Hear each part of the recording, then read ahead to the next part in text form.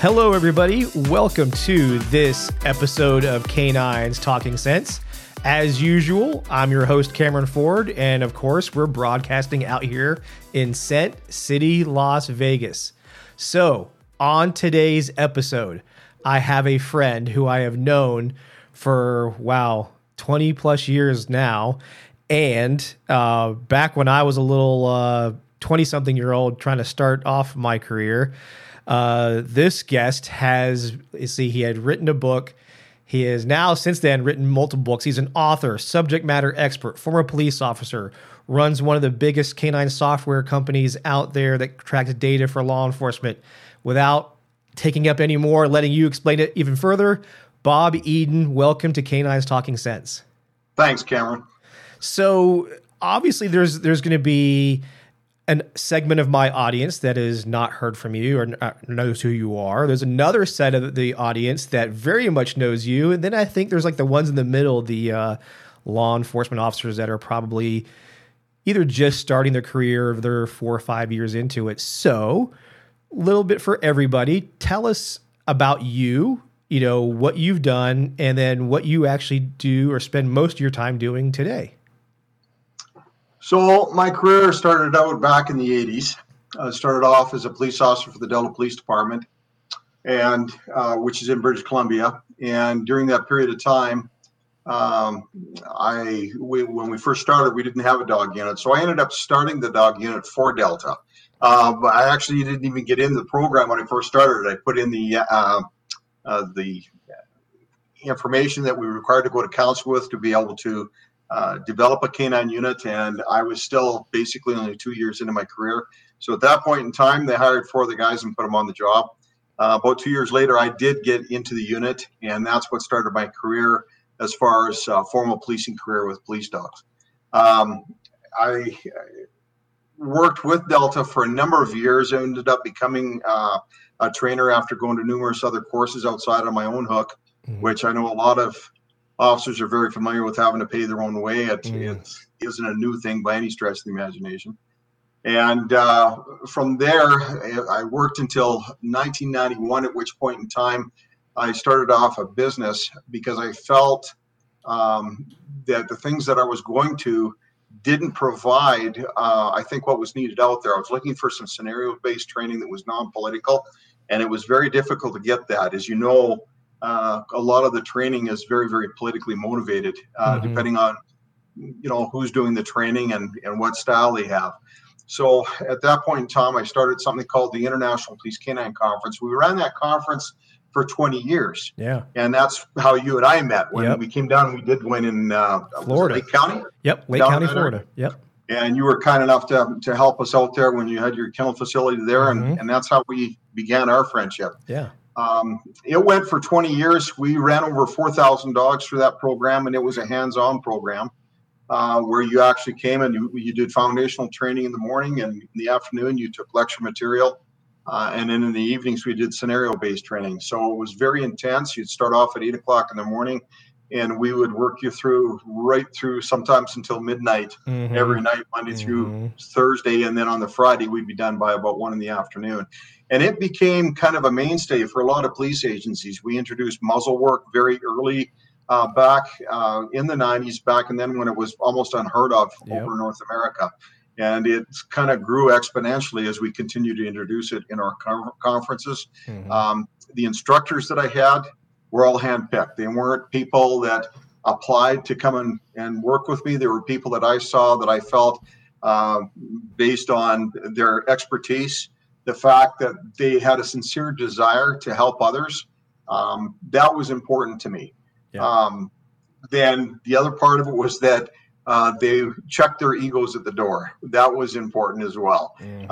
They had to have a sincere desire to help the handlers out there, and the team was dedicated. And over a period of time, we ended up having about 18 steady people that had trainers that had worked with me during that period of time that stayed almost that entire time. A very, very good team, and it became well known. During that same period of time, back in 91, that's when I also had a program or a programming firm start up CATS for me. And the reason why I did that is because computers were just starting to come into vogue. at the time, even though I was out of British Columbia, I was a member of the Washington State Police Canine Association, and they were into maintaining written logs back in those days. Yeah. And we just did it in a scribbler. So at that point in time, I tried to have somebody develop it for me. It was something that I started to share around with others until it got me to the point where it needed to be improved upon. And over and over again, we just kept developing it. And it ended up becoming a business. And that's how CATS basically started. And it was named CATS for Canine Activity Tracking System. And that's kind of the background. I did my first book in 1984. I did my second book. That was Dog Training for Law Enforcement. I did my second book in 1994, I believe. It's Canine Officer's Manual. And then in November of this past year, December actually, it was released, was Canine Supervisor's Manual, which has just come out. Yeah. And that was, I mean, a very, diverse career from, being author to canine handler. You did a lot of this while you were working the job. You were still a full-time police officer for a lot of this. And it gave you I think a lot better understanding of what was going on in law enforcement, and you were able to help out with. It was obviously before social media and before things like podcasts and these other things. You did it in books, which is our main way of communicating. That's how I first ever saw you, was from the Police Canine Manual, the Canine Handler's Manual. Right. The frustrating part for me when I first got started is I went looking for resources, and there weren't any. Yeah. I think at the time there was only one book. Yeah. And then the other thing was, when I tried to get my department to come on board to develop properly, and I would go to other agencies and seeing how they were run. And I was one of these guys that was building my own car and selling T-shirts at events to raise money and so on and so forth. I could never understand that concept. It just, to this day, I don't understand why we aren't properly budgeting for canine units. Yes. And I think that's one of the biggest problems that we have even today, is getting proper budgeting for canine units. And so I was frustrated, and that's actually what pushed me, even though, to be quite frank, Cameron, I don't think I was in a proper position to actually write a book when I wrote my first book. I don't think I had the proper experience. What I did have was a lot of frustration built up, and I wanted to put out whatever information I could possibly gather and put it on paper and put it in a format that might help somebody else that was like me, who had been trying to locate something to guide them and help them along in starting a new unit. And there wasn't anything out there. Once I got the book done, that apparently, from feedback that I got subsequent to that, and even to this day, I get people that approach me and say, hey, we started our unit based on and did our training based on your book. And yet, shortly after I got the first book done, I changed my whole concept of training from what I had learned to kind of routine. Yep. And I asked the publisher not to continue publishing it. That was Dog Training for Law Enforcement, because I had gone from one style totally into a more operant conditioning type of style and self-discovery type style of training that I felt was more effective. And I didn't want people to have the old information that was, in my opinion, a lot of it was very compulsive. Sure. So I changed my style, and that's the downside of books. You can't just sort of update it real quick and get the new version out, right? Yep. So it's been a long process, and very much a learning process for me. And to this day, I'm still learning. It just never stops. No, it never stops. And that's, obviously a passion you and I share. That's what one of the main things that we always hit it off, is because we both love learning, and we both have really watched each other change over these years, and going through applying new, like you said, we knew what we thought what was the way back then, and then went, oh wait, this is different. But I think where, again, our common ground was, we were always willing to change and try something different. Be open. Versus the, well, it's not broken, I'm going to keep doing it this way, which was, hey, some people, they may not need to because they're only working a certain type of dog or they select for exactly what they're looking for. But in the position that you and I have both been in, especially, that's the other thing I'm going to bring up is you were the OG of canine conferences. The International Canine Conference was like the first one where law enforcement could get together, do training, get lots of good education in that format. Up until that point, it really didn't happen. It might have been like more locally, but you guys put the show on the road. You guys went to many different cities, put on lots, like you said, lots of lectures, but tons of hands-on. So many canine teams, even I come across today, still do some of those scenarios that had initially started with you guys back in the day, back in the early 2000s, traveling around, United States and Canada doing those conferences. And what's funny is, as things have changed, the conferences now are less about working the dog and more about just informational sharing. There was so much logistics involved in what you guys had helicopters, ranges, you guys had to get buildings. So I understand why, the conferences that are out there these days are like, what? We just do it at a nice hotel, ballrooms, conference rooms. All we got to do is just do this, have a number of instructors. They do their little 2-hour formats, and it's not about the dog training. But I think we're missing, I don't know. I guess our industry has changed enough because obviously there are plenty of seminars where the dogs get worked, but not at the same way or level that you guys did it. And that's the part I'm trying to say I miss the fact that you'd have a big conference like exists today, but you'd also be able to work your dog. Now, you can't do like a hit style conference and have 1,300 canine handlers there all working dogs. That'll never happen. You guys would what was the numbers that you guys would do at those days? How many dog teams would you guys do? We tried to do a minimum of 60. We did some that were a little bit less than that at times. Mm-hmm. But usually a minimum of 60 would get us through so that I could at least pay the bills at that point. But we had conferences that went up to 120, 130 dog teams. Wow. And that's getting up there as far as, especially when I've only got the 18 instructors. We would boost it up with ad hoc instructors that would come in and assist us at times. I had a group of people that I could call on. However, our main core number of people that we had in the conference itself that were trainers, they're what made it work. I just coordinated it and put it together and developed the template for it and what I wanted taught. But it was the team members that really made it work, Cameron. Really was. Those guys were phenomenal. A number of them, the vast majority of them, had been in some sort of a lethal confrontation while deploying a dog at some point in time. So the instructors that I had and that I handpicked, along with everything else, were people of experience, both male and female that we had that came on to teach for us. And they had been there, done that. So they were teaching not just theory and informational type of information they're trying to spew out. They were good at what they were doing as far as foundational training is concerned, but they were also very good when it came to tactics and scenario-based training. And that's what I wanted. I wanted it to be well-rounded. The goal was for these handlers to go home at the end of shift. Yeah. Regardless of what they run into, we want them to think their way through. We want them to make good deployment decisions, and we want them to go home to their families. And that's basically what it was all about. Yeah. And it was funny because I remember I think it was the second time you guys came out, but it was after 9/11. It was like a good year or two after 9/11. And I had gotten some hotels for you guys to train in and some other stuff. And then Bob Wright was doing the bomb dogs. And he sets up, it was my first time seeing it, the NORT, or the odor recognition test that the ATF does.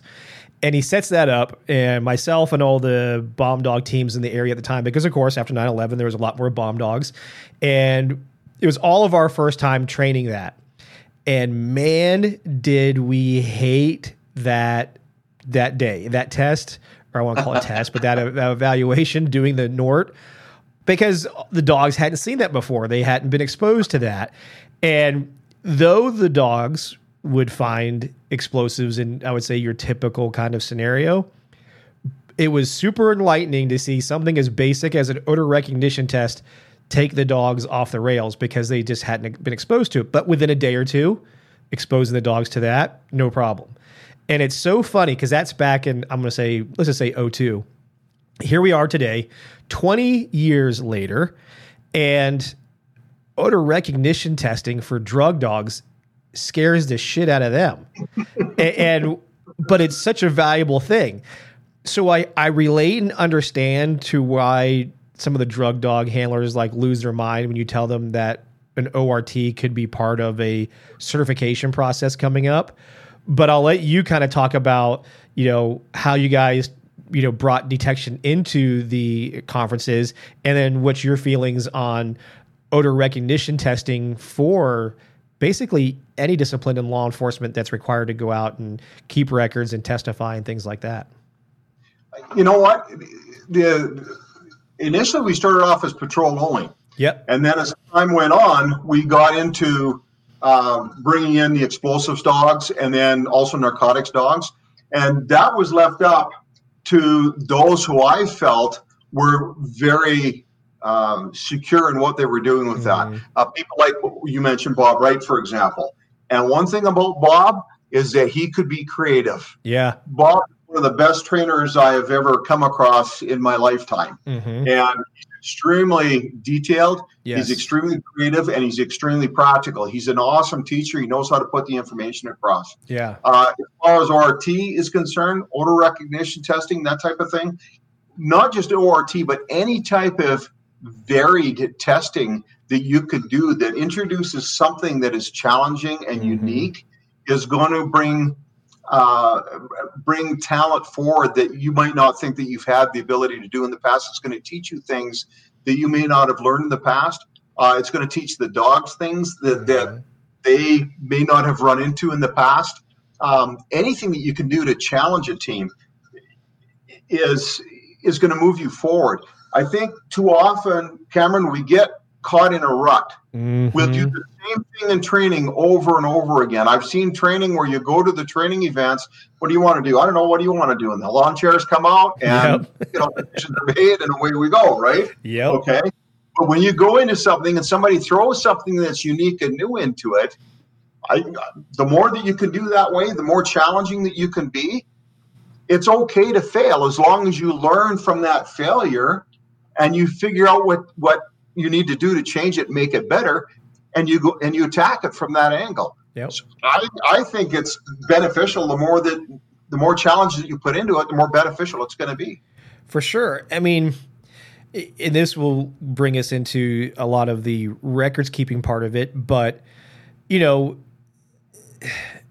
like you said, we get into ruts, and just like you mentioned, so much of detection training, we both know a lot of the handlers on the professional side love the sexy bite work. It's also not just about the sexiness. It's also about the life-saving aspects of it, dealing with stress, the dog dealing with stress, handler's stress, making good decisions. All of this is extremely important. It gets lots of well-deserved time, but I do feel the scales kind of get out of balance because a lot of the litigation, the numbers of litigation cases are in relation to detection. High liability and bites and all that stuff is obviously growing, but it's a very separate thing. In detection, though, especially with Fourth Amendment aspects, there has to be the needle hadn't moved a whole lot in a number of years. As you remember, and I bring this up from time to time on the podcast, the old mentality was we'd walk in with that 4-inch binder, put it on the table, give it to that defense attorney and say, hey, here you go. Have fun reading all my records, knowing that they really wouldn't. That has changed because now things are, like you said, between your programs and the others that are out there, it's digitized now. It's much easier to consume this data, much easier to look at certain things or cue certain data points. So that aspect has changed, which means what we should be doing in training and evaluation should also look at changing. Now, you, like me, we both sit on ASB, the Canine and Sensor Committee, and these things get brought up, data collection, procedures, things like that. odor recognition testing is a very basic form of an evaluation. Can the dog sniff multiple of the same objects, whether it be paint cans, glass jars, small metal boxes, whatever it is, and say yes or no, does odor exist at this particular one, and working its way down until it finds whatever trained odor and indicates according to whatever the handler trained the dog to do. That's basic. And then evaluations have to look at the operational aspect. So you have, on the one hand, a baseline. Does the dog know the odor, yes or no? Okay, that's what an ORT really does well. The next part of a certification should be looking at how does this team operate in conditions that basically simulate or match what they're trained to deploy in. What's your feelings on that? And, because we still see today a vast majority of the national level certifications do the same thing they've done since the early 90s or mid 90s. Okay. So a lot to unpack there. You can take so many directions. You're like an attorney on the stand. Which question do you want me to answer first, right? Yeah. So when it comes to, you've always got to maintain your foundation. That too often we go and we do sort of scenario-based training, but it's always very much similar, and it never really seems to change up that much. Mm-hmm.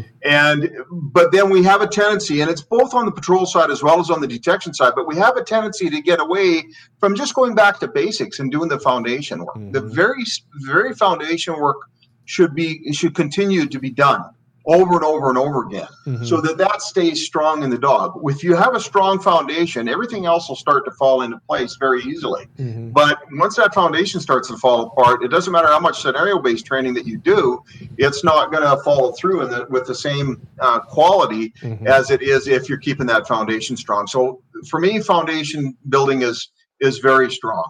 The other thing is when you get into scenario-based training, again, it's about challenging. If you're doing the same thing over and over again and you're not changing, you're getting into a routine where you're not allowing the dog or the handler, for that matter, you're not challenging the dog or the handler with enough variety. So when they get into something that's a little unusual or a little bit more difficult, they're not quite sure how to handle that situation. So for me, the more diversity, more variety, and the more challenging events that you can do in any type of training that you have is going to better prepare you for what you deploy in.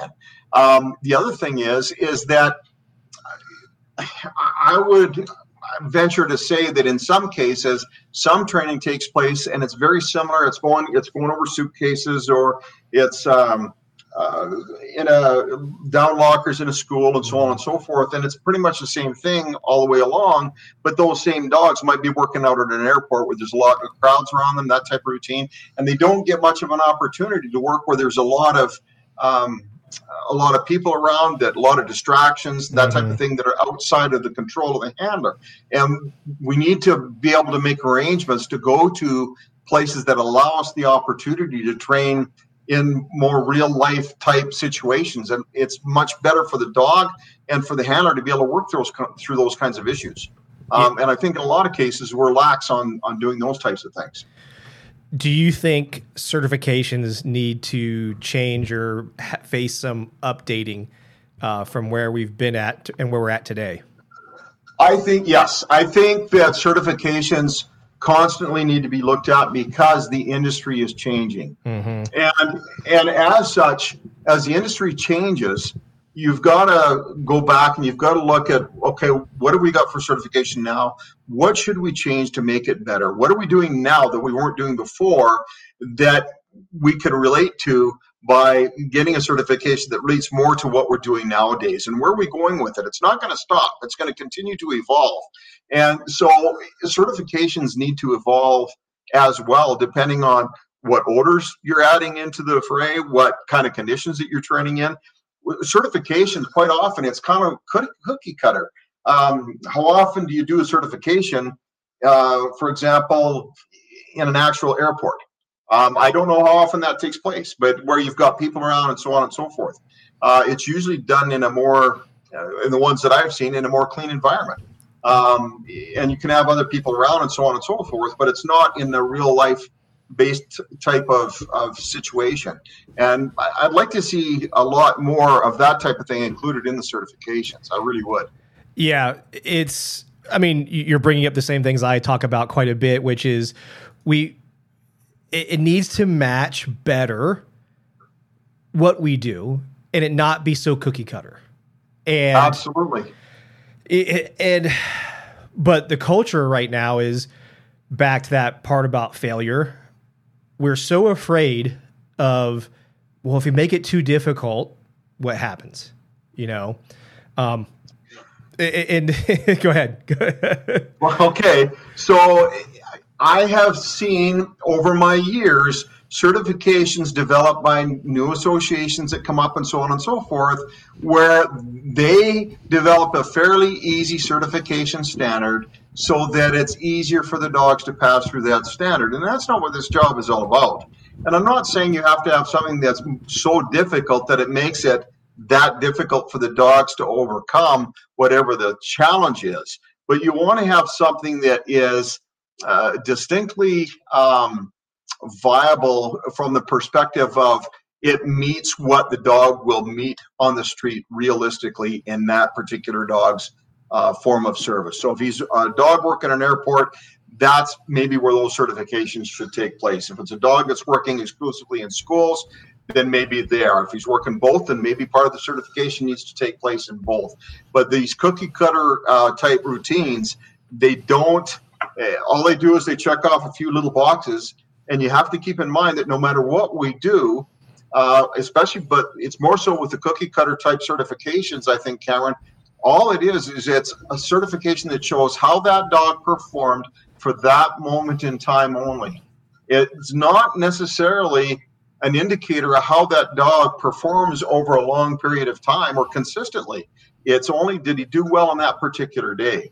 And this is where the records come in to back up the dog. You want to have a training objective in your records, and then you want to be able to record how that dog performs, so that gives the consistency, the background of how the dog performs consistently over a period of time that backs up that certification. And that's where I think a lot of people don't understand that.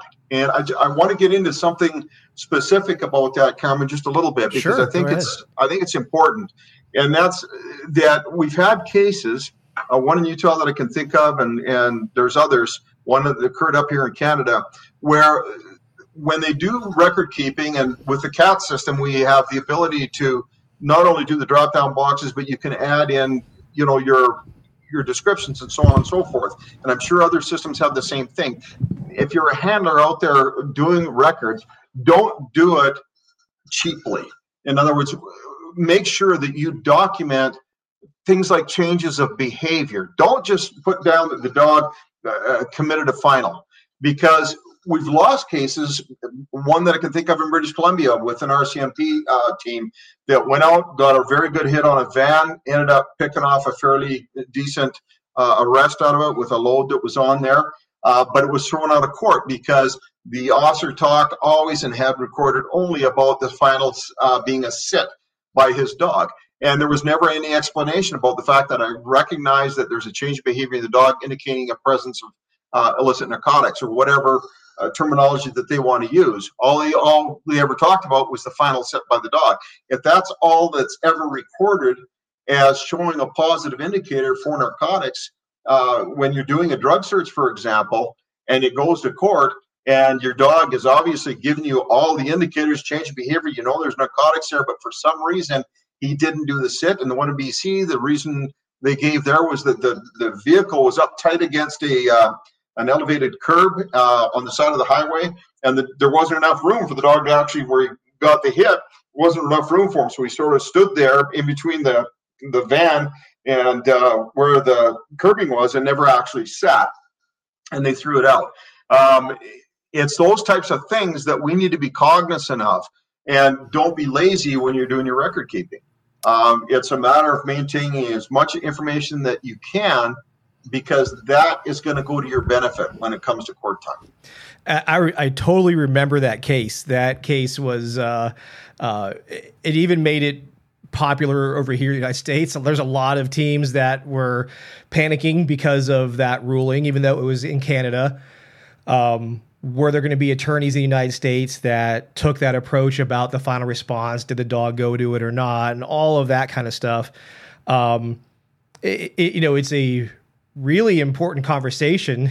You kind of hit on this, so let's talk about that. Let's talk about what are you writing in records in regards to indication? What have you seen as a trend as a person who has access to this kind of data? And what, if any, crossover to the legal side, let's say in the U.S., have you seen with some of this information that's looked at on records keeping? Well, most of the record keeping that we do or that we maintain are for American law enforcement anyway. We have very few actually Canadian clients. The level of or the number of law enforcement agencies here in Canada doesn't come anywhere near what you have down in the United States. So that's a big thing. What I see is a lot of situations where some handlers will just basically use the drop downs. They got an indication that's fine. They're done with that. It was a hit or miss, that hit or miss. But then they don't go back and they don't put any comments in where the handler's comments are available for them within the system. And there's so many different avenues of thought. One avenue of thought, of course, that a lot of these handlers adhere to, and it's dangerous in my opinion, is that the less that you put down, the less you're giving away to the defense when it comes time for court. But think logically about this, and this is what's happening. It becomes a he says, she says kind of routine. It's one of those things where if I don't have it logged down, that I understand a change of behavior in my dog, that it was very apparent to me that my dog got a change of behavior that indicated illicit narcotics on the vehicle, and as a result, I searched that vehicle and obtained drugs. It doesn't necessarily mean that dog has to have a sit and to be a final. If that dog does do a sit as a final, that's fine. We train for that, and that's what we prefer to have. It's a very distinctive indicator, but it doesn't mean that I don't understand what my dog is doing when I watch that behavior change. I know there's narcotics in that vehicle when I see that behavior change. So why don't I describe that in my comments when I'm recording it? And once it's there, then I can say, yeah, this is what I saw, this is what I observed, this is why I searched the vehicle. The judge says, let me see your records, and they want to go through the records. Yep, he's described this before, and it's pure evidence that the officer understands what his dog is doing, and it's very clear to the officer that there's narcotics there. So if you don't have that documented down, you've got nothing to back yourself up. Mm-hmm. And that's basically it in a nutshell. If it's not written down, it's not there. And I've had a couple of occasions where people have subscribed to our system and well into having it for 2 or 3 years, and this is important to note as well, I'll get a phone call from a supervisor and say, Bob, your system isn't working. And I'll say, what's the problem? They said, you know what, we've had the system for a number of years, and I just got hit with a subpoena, and I need to provide this documentation. It's on a dog bite case, for example, and our system maintains bite demographics. It goes by race. It breaks it all down for them. It tells all the details. It got use of force that is canine specific in there. There's so much that it can provide. And yet he's spitting out reports that are coming up subject arrested, and this is his name, and that's it. But I can't seem to get the details out of it. Okay, well, let's go have a look. So we go and we bring up the actual file and find out that the officer hasn't put any details in either the training side or on the incident side that much, because they're going by this routine where maybe their trainer has advised them, don't put in too much information, you're going to give too much away. And it's not that the system isn't working, it's working. It's that the handlers are not putting in the information and they're leaving themselves hanging. And the sad part about it is that not only is it the handler responsibility, and it's probably, in my opinion, I think the trainers are giving them bad guidance in that regard, but it's also the supervisor's responsibility to check those records. They should be reading these files. We have the ability in the system to submit every file to the supervisor for scrutiny and for him to lock it down. And if it's not done right, he should be bouncing it back. So it's not just handler responsibility. It goes to trainer, and it also goes to supervisor as well. Yeah, you bring up a major one, and I see it a lot still today, which is don't put too much in your records for the exact same thing that you said, which was oh, if you put that information in your records, they'll use that against you. In this day and age, when the public and, of course, media does not trust law enforcement at all, being as transparent as possible is critical to help rebuild that trust in absolutely in the not just in law enforcement, but then in the use of the dogs. I mean, these are dogs that affect people's right, of being seized, and to be less than transparent or to omit bits of information is a downside, and we have to get better about that. So many handlers I get a lot of times too when I'm at these events and doing seminars.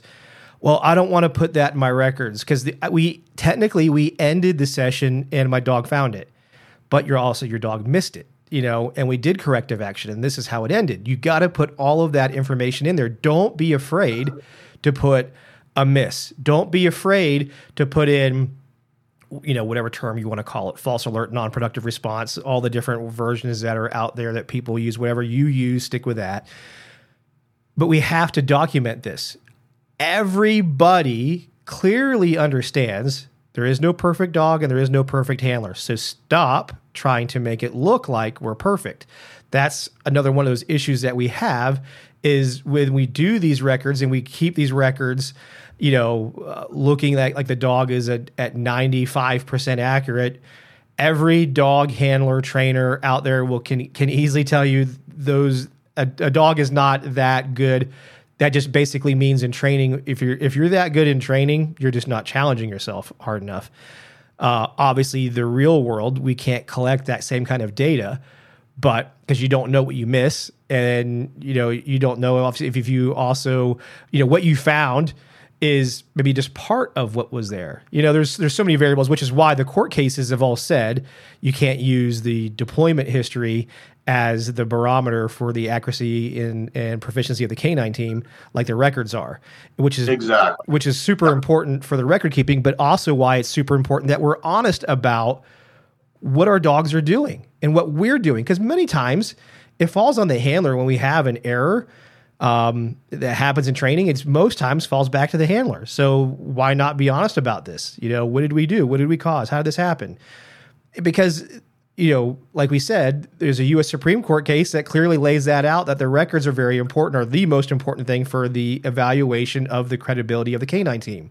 So that came as a result of those records being submitted and the lower court not understanding Florida the true value of it. Yep, right? Absolutely. The irony there is I trained that dog, Aldo. Aldo came from me. Oh, really? Yeah, I was the original certifying official on Aldo, myself and Matt Gibbs, and that dog then got switched to another agency probably a few hundred miles away. And that's where the case derived from. So, of course, we got called way back in the day about this case, about the certification, about the training, but we had nothing to do with once the dog was handed off to this other agency within that first year, because that's when they didn't recertify with that dog. So the only documented certification was the one that we had done with the previous handler, and they hadn't done it with that current team. In any case, the training records and the things that we had supplied, especially for me back then as the vendor, at least established the dog knew what it was doing, and it was proficient in that aspect. But like you said, the Florida courts, though, misinterpreted some of those legal aspects.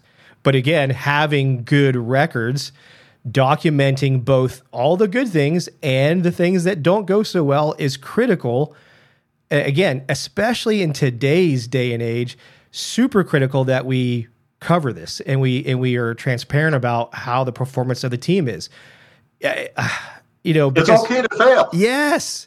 Yeah, it's okay to fail and document it. Yes. And then the steps, that's what we've got, corrective training in the system. You know what corrective training steps we're going to take. You log it down. Yep. Recheck the dog. The dog's now doing good. Boom. All those things are there. They love it. Yeah. It never creates a problem. What creates a problem is when all of a sudden everything's just perfect all the way along, and it's just one or two lines that, or maybe no lines at all. So you've got nothing to back you up, and then your credibility comes into question.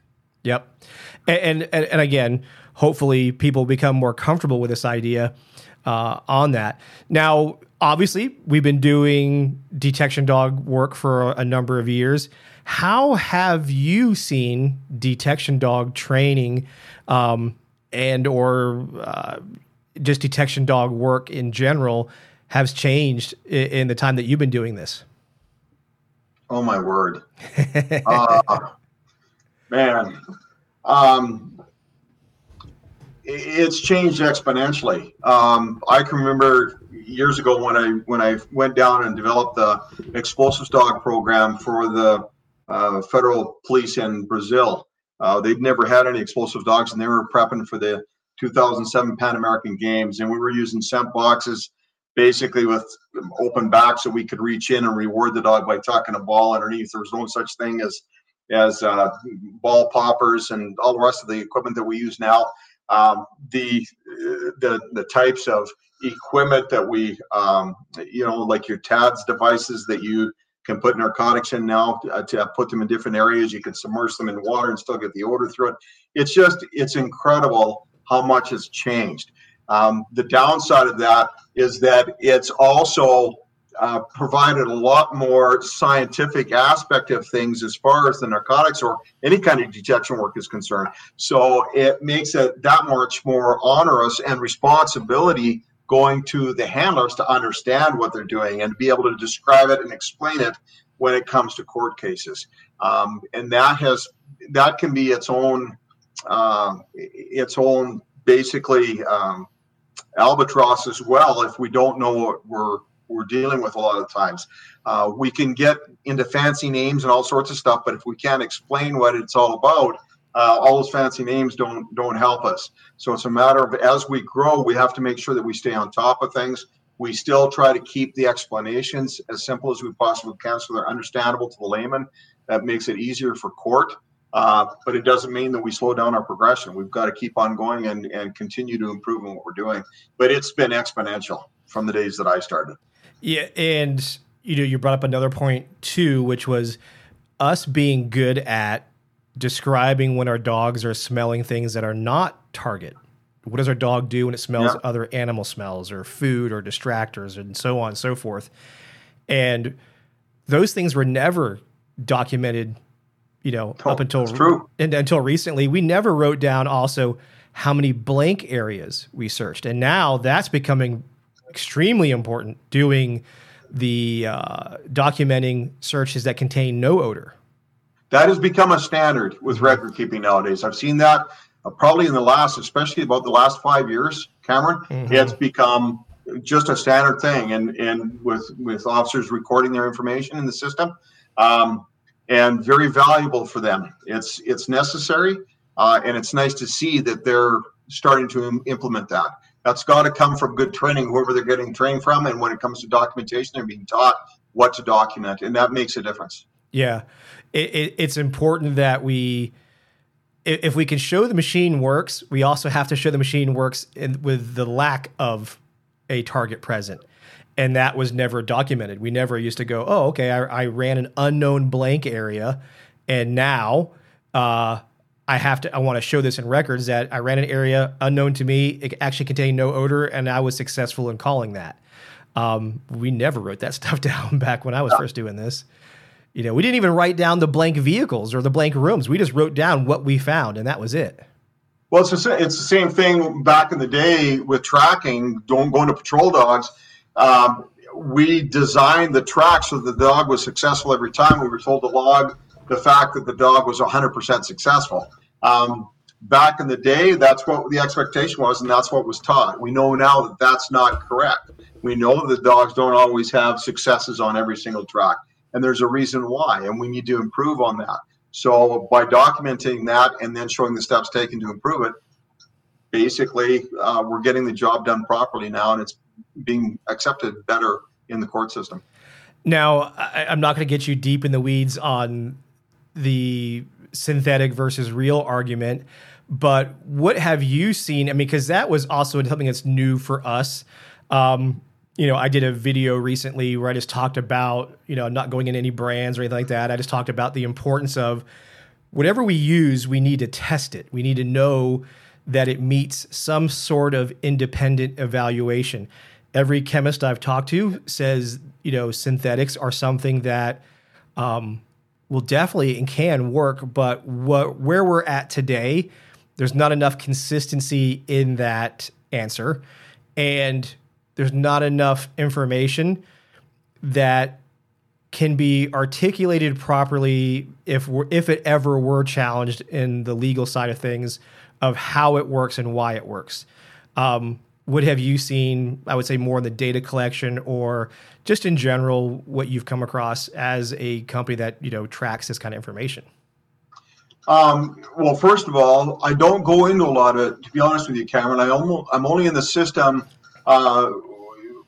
because the data belongs to the end client. So unless they need help, I'm not usually in the system. I don't go through it and look at it. It's really none of my business, kind of routine. Sure. And I make a point of making sure that I'm maintaining my integrity when it comes to that part of it. Having said that, on some that I've seen, I see very few. I shouldn't say very few. I see fewer that use synthetic than use real product. But I also hear of complaints where it's difficult for some to get real product. Sure. But no matter what you do, the fact of the matter is, no matter what you do, the real product is the real product, and that's what you're going to run into on the street, and it's going to have other things in it that you're going to have to work with. Even dope is going to be different from one part of the country, even the one part of a state to another. It could be formulated a little bit differently. It's a dog's breakfast, really, no pun intended. When it comes to that type of thing. I recently wrote up the policy and the standards and the for the Canadian embassies up here. My choice, and it's important for me to say this, and it's probably because I'm not fully trusting yet, and it's probably because I'm not educated enough yet, but my choice was for the Canadian government in their embassies not to do any training or testing using any form of synthetic material for their explosives dogs, because this is what it was for. I think we've got 138 embassies around the world from Canada, and my policy when I wrote it for them, when I developed it for them, was only to use real product in their training. I felt most secure with that. I can't, and like I said, I can't really speak to what the trend is because I've never gone through our system to try to determine that. So it's not an answer or a question that I could answer legitimately for you. Yeah. Well, I mean, you bring up very good points, which is, of course, we need to test and train with what we are expected to find. So that's a major part of that answer and to look at. The other thing is, back to the points of the chemists who I've been around, due to the inconsistency nature of all the different potential products out there, that's another thing is. But with all of that said, and this is the same thing I said on my video that I had posted on the synthetic versus real arguments, where nothing's perfect. That's for sure. That's correct. All of these different things, whether it be the odor imprint aids, or the odor absorbed aids, whether it be they call them imprint pads, to synthetics, to real, all of these things can have a place. It's like a puzzle. Each little puzzle piece works, and it'll fit into each other. But when you're going to get to your testing, and of course you're operational, you and your dog better have significant education and experience in relation to the type of target you're looking for, whatever that is. Totally agree. I think if you're training a lot on synthetic, you've also got my thing. What I would want to make sure that whatever we're training for on synthetic, I would want to be training for on the real thing, and I would want to be testing on the real thing. I wouldn't necessarily want to be testing on synthetic. The dogs are used to that. If it's got a very finite, narrow factor as far as detection is concerned, as far as the odor is concerned. There might be a little bit more latitude on the explosive side of it, on the real side of it. And the dog needs to be able to determine that on the real side of it. So I'd like to see if they're going to use both, I'd like to make sure that the actual testing or certification is done on what they would actually run into on the street, not necessarily something that they've been trained on a consistent basis. Yeah. I'm not sure if that makes sense the way I explain it, but that's what would make me feel comfortable. Sure. Another good, so we've talked about these different data points so far. One is, the evaluation / how the teams are being looked at. The next one is training in the aspects of what you're training on. Another one is, like we talked about, the blanks and things like that. Then we talked about the percentage of accuracy of the dog teams and not being afraid to write down our errors. Another interesting point to go into is search time. Again, I know, like you said, you don't go looking into records or anything like that, but it was funny. I just talked about this on a Q&A, and I was talking about how the average search time, if you were to poll 100 handlers of all different types of disciplines, and you looked if they had records and you looked at those records, the average search time from the dog starting the search to finding its first odor would be 3 minutes or less. Have you, just from your own experience in years of doing this, have you seen a similar trend? But what I'm highlighting is by having records, it shows you this. You don't have to go out and poll people. By looking at records and the documentation, you can be like, holy cow, you know what? My average search time before I find something is only like 3 minutes, but my type of detection I do, vast majority of the search time is going to be, let's say, 10 minutes, 30 minutes, an hour. How often am I doing that? That's just, like I said, I want to bring it as a topic for you to kind of elaborate on, or your experience and what you've seen. So a lot of that, those short-term time frames, like you talk about under 3 minutes, a lot of that probably relates in large part to what you're searching, Cameron. Mm-hmm. So, for example, a lot of it is vehicles. Yeah. I mean, the vast majority of searches guys are doing are vehicles. Doesn't take long to run a dog around a vehicle. Correct. So your search time is not going to be very lengthy. Mm-hmm. So I think a lot of it depends on what it is that you're searching. Having said that, a dog needs to have the ability to do prolonged searches, 20, 25, 30 minutes kind of routine before pooping out, if at all possible. You might need to take a break in between, give them a break depending on how intense the dog is working. If you're trying to clear a stadium, for example, you're not gonna do that in 3 minutes. It just isn't gonna happen. No. And you're gonna need multiple dog teams, and you're gonna need some time to get the job done. So it's a hard question to answer because it depends. The subject matter is so varied with what it is that you're searching. It would be entirely dependent on what the actual application of the dog is. Absolutely, and that's a huge point. And I was going to add another reason why sometimes when you look at that data and it's a very quick find is because if a lot of their data had so many reps because they were doing fundamentals where, let's say it's searching, containers or boxes or a small room, like you said, or vehicles, whatever it is. And the average search, is going to be low. So that's going to skew your number because if you do 25 of those searches that are at that type and you only do 2 or 3 of those longer searches, your numbers are going to be off. So an important thing that we always have to consider as I bring that point forward was, well, what is it that they're searching? The discipline, like you brought up, that they're in. But despite those things, collecting that data will help us go, I haven't really done X, whatever that is. In this case, we're talking about search time. How much search time have I put my dog in to see how it performs if the search is 10 minutes long? Because one of the things that I know many handlers and trainers see is a dog's internal clock. As they're searching, as that time goes past that 3 minutes or whatever that typical, we're just using 3 minutes as an arbitrary number here. As they go past that time, dogs begin to think something's broken. Well, I don't know why haven't I found this yet? What is going on? I have an issue, and then we see abnormal behaviors. We see dogs doing things. It's like you putting in the $1 into the Coke machine and nothing comes out.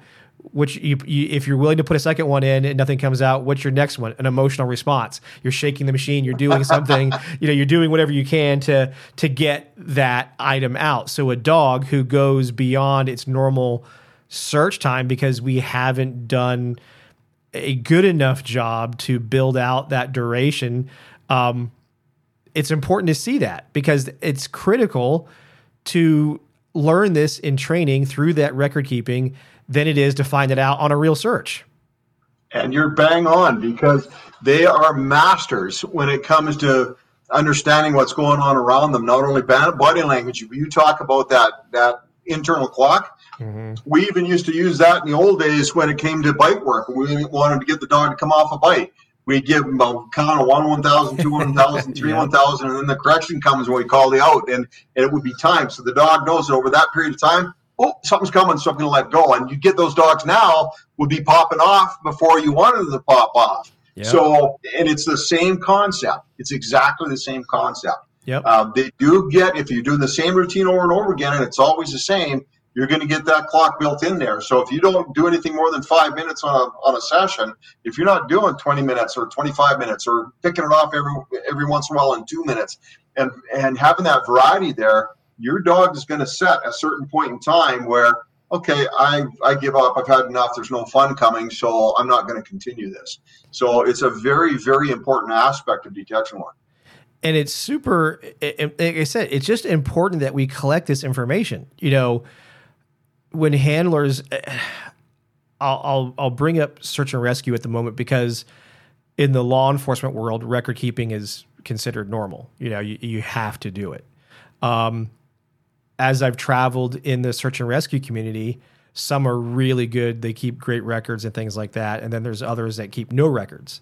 What has CAT seen? Has that been an emerging area has search and rescue grown in record keeping? What have you seen in relation to that community? Yeah, search and rescue. We've got a number of search and rescue groups that are in the system now. And they're putting their tracks in and so on and so forth. When they're doing searches, they're maintaining records and sometimes better records than some of the canine handlers for law enforcement do, simply because I think they're very dedicated to what they do. They have a strong desire. They are doing things out of their own pocket. There's just a very different type of attitude a lot of times with some of the SAR teams. Yeah. And it's kind of a pleasant thing to see when you get in there and you see in the system that are using it properly. I want to go back just a little bit. I was going to mention too, sometimes we have clients that contact us and we have two sets of timetables that are built into the CATS system. And you talk about time and that type of routine. When somebody does an event within the CATS system, we have what we call a training session, which is when you're going to train, say, from noon until, say, 1,800 hours. So you're going to get that period of time of training in, and you're going to be able to do 2 or 3 narcotic searches and maybe building search or whatever it is that you're doing, or maybe it's just straight detection work. But in each one of those, there's a training activity. So you might, during those hours of time, you're going to put down a training activity, narcotics training activity, and you're going to have all your stuff listed and so on and so forth. With each activity, the system, by double-clicking on a calendar, it puts in the time and date, the time that the problem is set, and the time that the problem is started, and the time that the problem ends. So it's very easily, and the system puts out reports that show you exactly what kind of time is spent on what we refer to as nose time only. Mm-hmm. And a lot of the handlers want to find ways around that. And you can turn it off in our system if you want, because we just had so many people calling and said, look, it's getting in the way. We don't want to, they can still put the times in, but the system will also check to see if the times are correct. In other words, if you've got the start time after the finish time, obviously it's not going to work. So the system checks for that. So there's certain things in there that can give value to show a trainer what what type of times they're looking at as far as their search times are concerned. But a lot of handlers prefer to not use that, which I try to advise against for specifically the reason that you're talking about.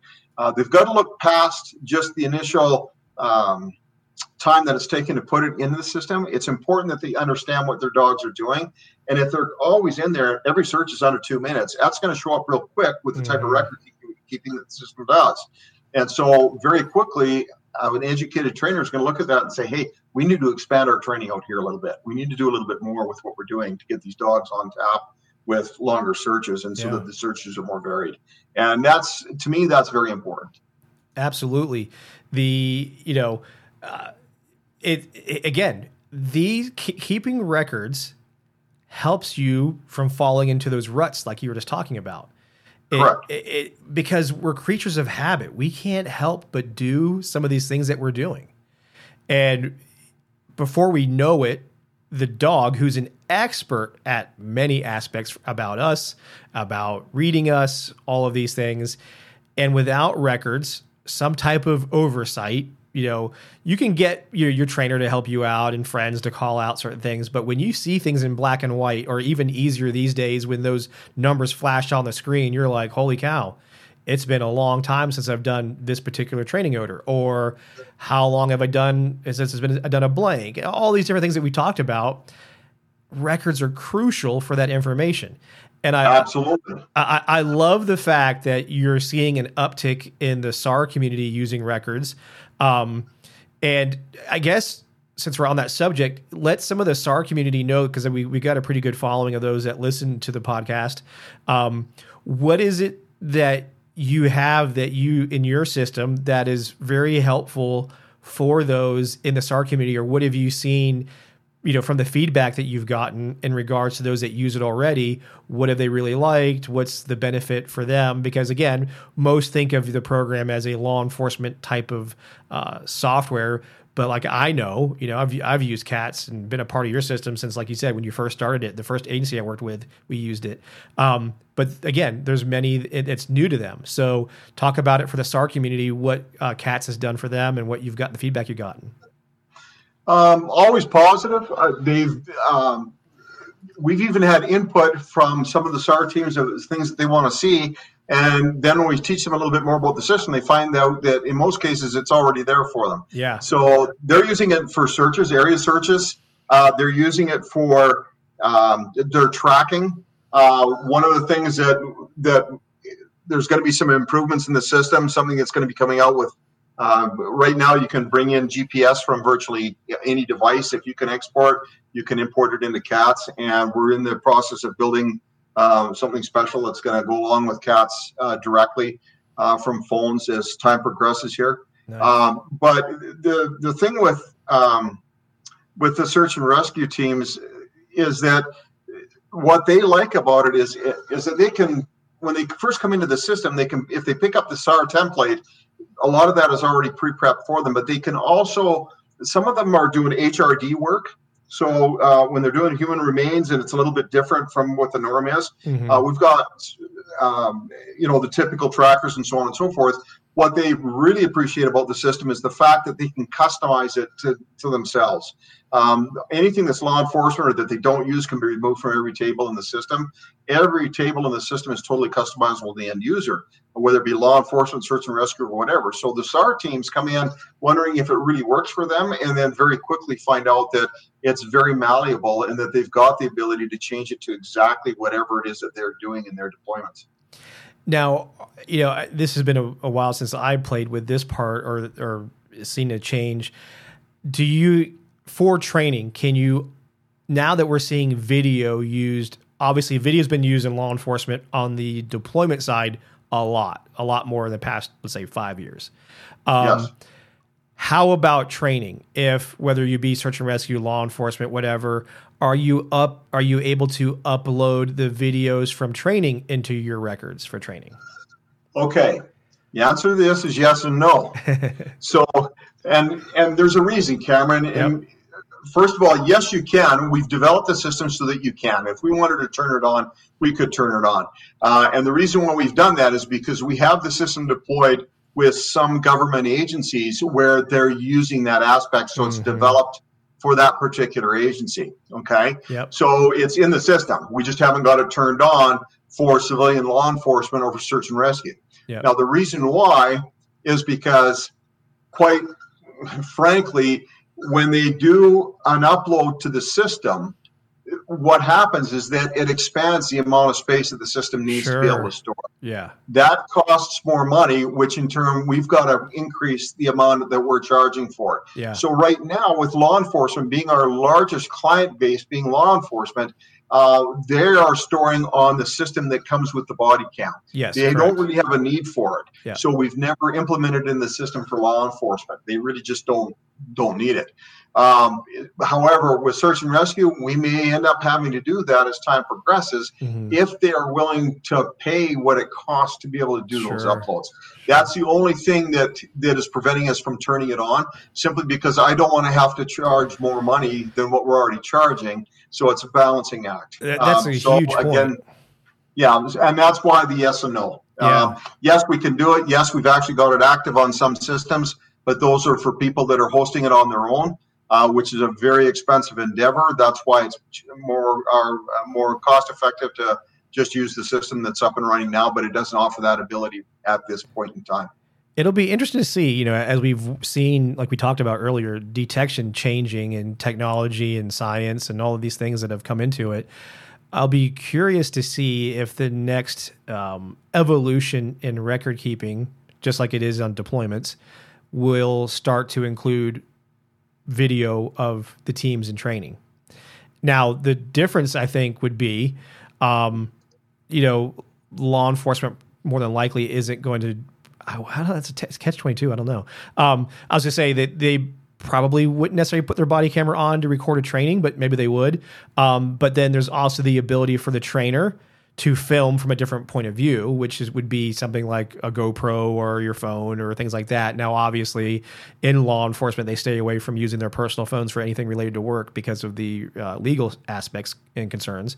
But with that said, I'm just throwing it out there as I wouldn't be shocked if in X amount of years, recording of K9 teams in training becomes more standardized, as that's something that has to be in records. Okay, so that has been brought up, and it's something that we've dealt with extensively as a company. Yep. And we were at the point, once we got the video done, it was ready to be implemented. I basically put it out there to those that are working the streets. What do you think about turning this aspect on? Would you use it? And the answer was emphatically no. I know, they were freaked out. I remember seeing that. Oh, yeah. And they did not want it. And the reason why they didn't want it is, well, what happens if the dog doesn't do good on bite training? He doesn't come off a bite. You know what? I understand that.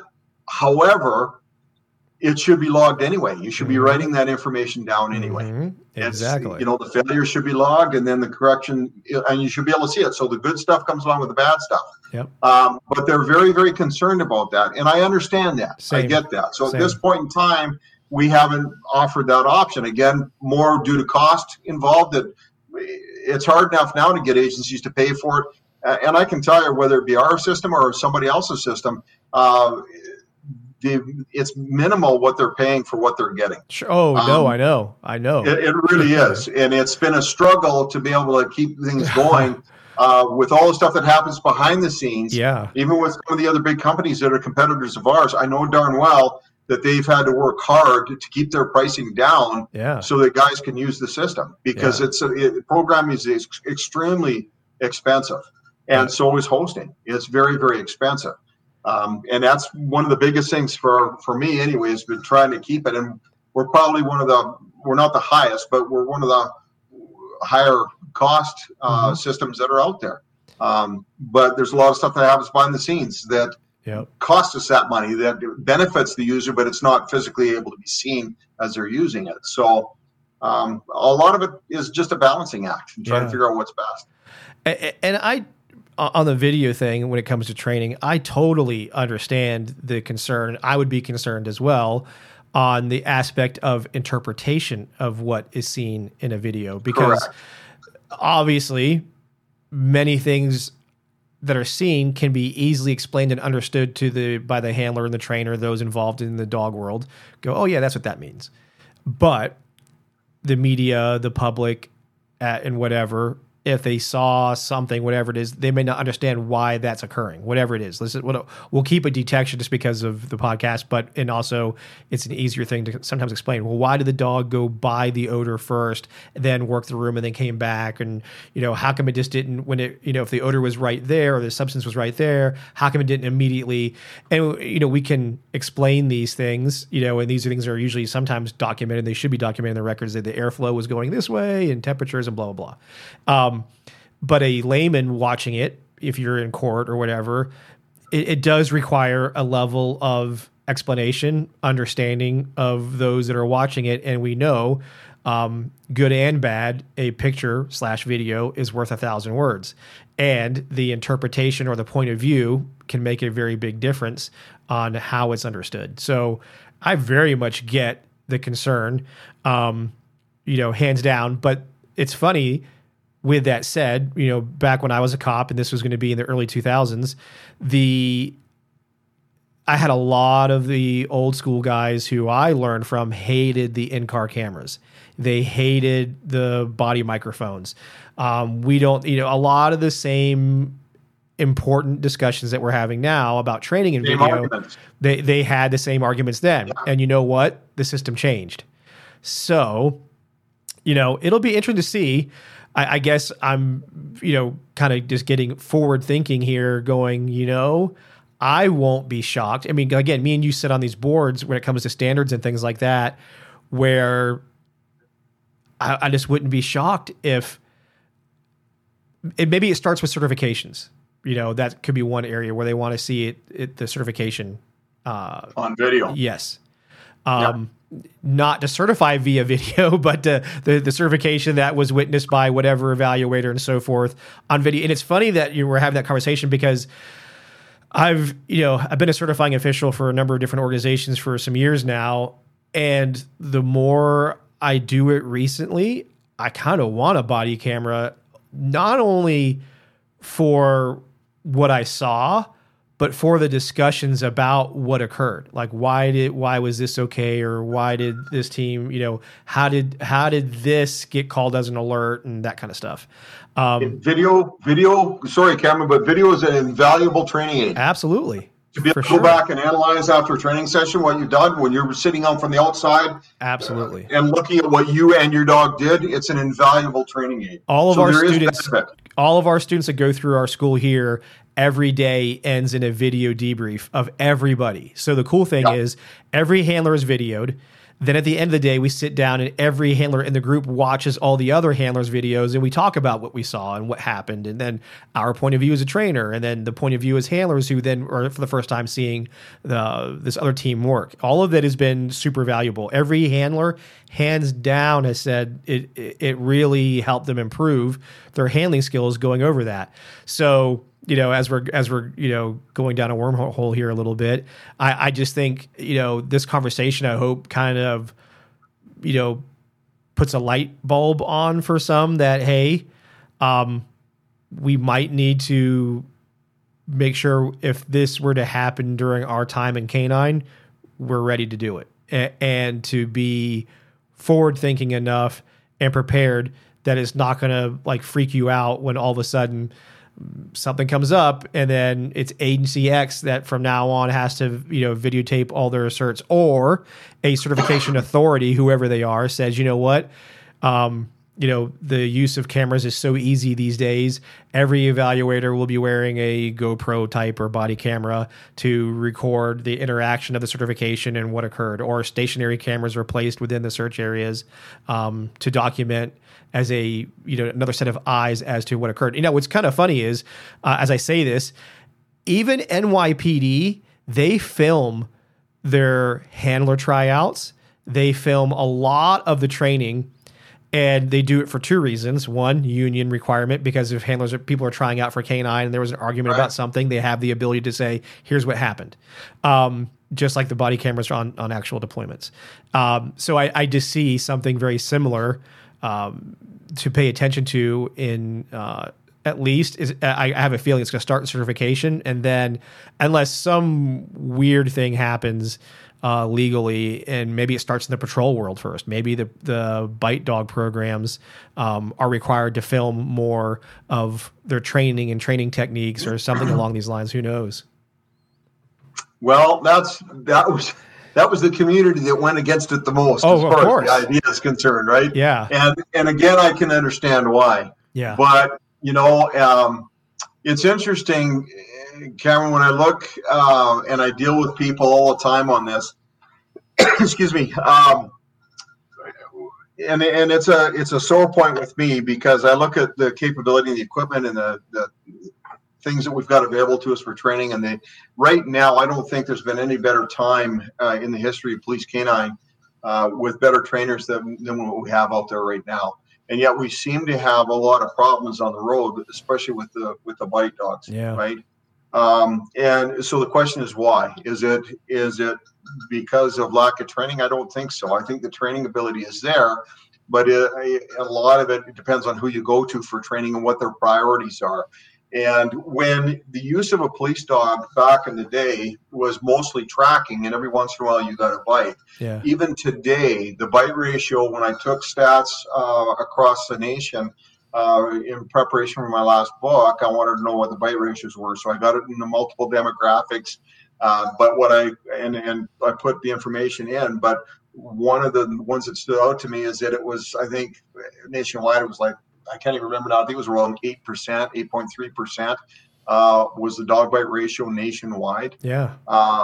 With everything combined together. Mm-hmm. So if your bite ratio is 8.3% nationwide, why is that tracking or using the dog's olfactory capabilities in any format, especially for cross-trained dogs and so on and so forth, why is it that we spend a significant portion of our training night, maybe 60% training bite work, and maybe 10% on narcotics kind of routine, and maybe another 30% on building searches and tracking and so on and so forth? Yeah.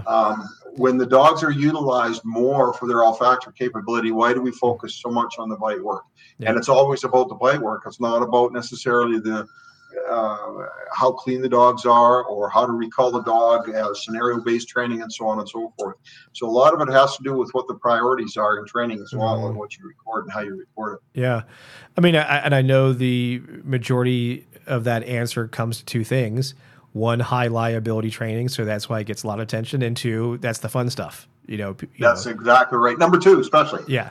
Number two, especially. And also, and what I found when you asked that question about handlers, in the videos, and do they want to, I had to die laughing in the sense that they were so against sharing the videos of training.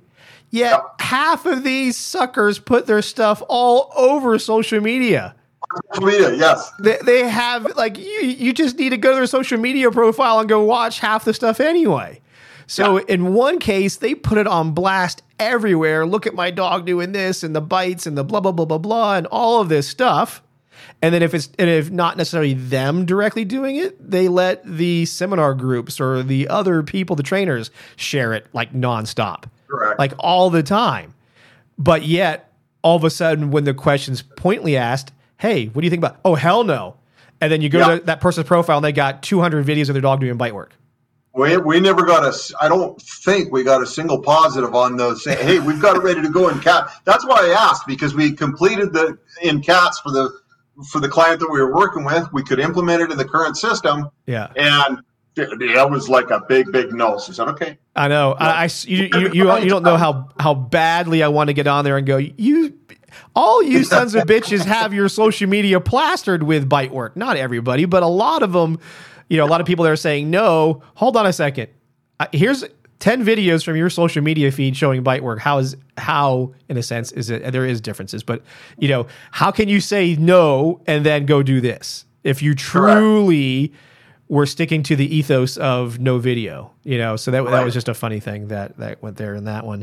It was interesting. I was surprised. Yeah. I mean, I knew it was going to be a a point there where people were highly concerned, and most would say no. But yeah, it was like not even a little bit of a yes. It was absolutely freaking no way. Yeah, so exactly.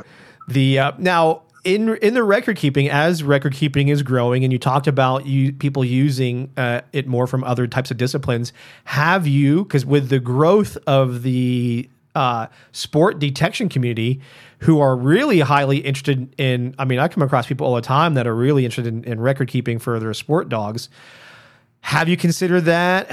What's your thoughts on, opening or going into that market for offering those people who want to keep track of their dogs in detection? You know what? It's already there. The system is already built for that. Yep. And again, like SAR teams, they can customize it for whatever they want. So it's open and available to them should they want to do that. And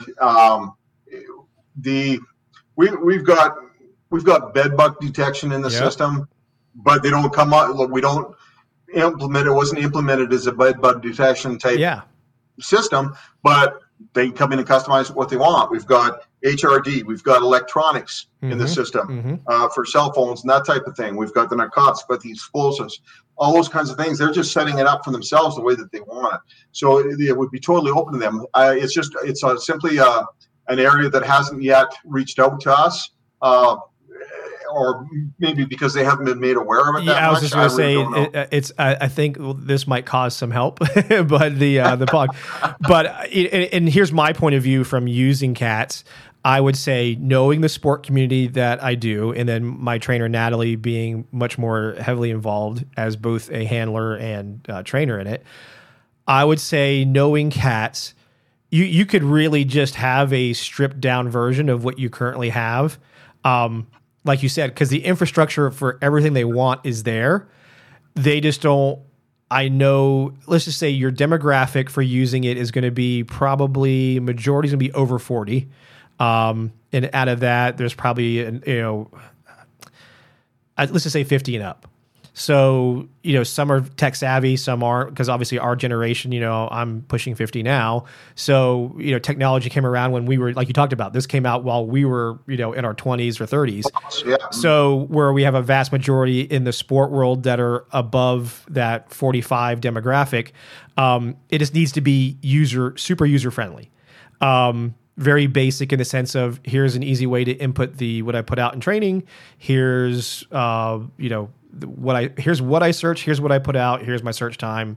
And then, like you said, customizable, the notes like you already have.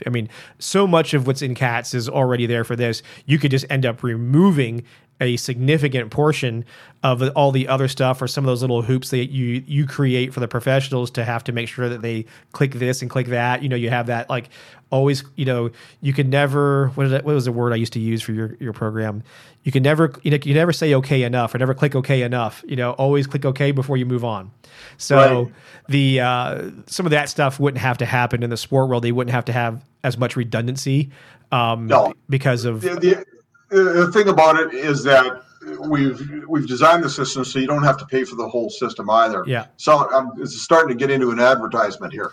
We don't, that's fine. We don't want to get too far into it that way, but basically there's different tiers with it. Yeah. And so you've got your premium package, which anybody with a bite dog, as far as law enforcement is concerned, that's what they should be looking at.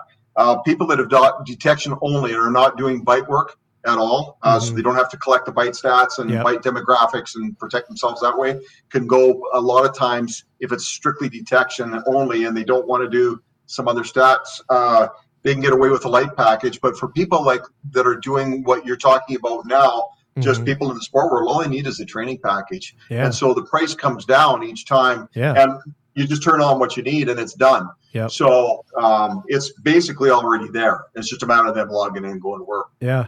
Or maybe me and you may have to sit down and play with this a little bit and turn this idea into potentially a reality for you and for the community. Because like I said,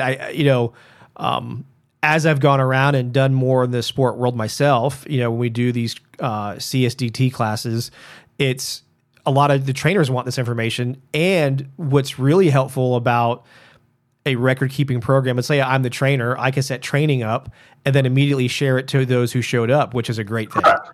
Yes. That's super helpful because then you don't have to have like everybody redo the same things I wrote down or what have you.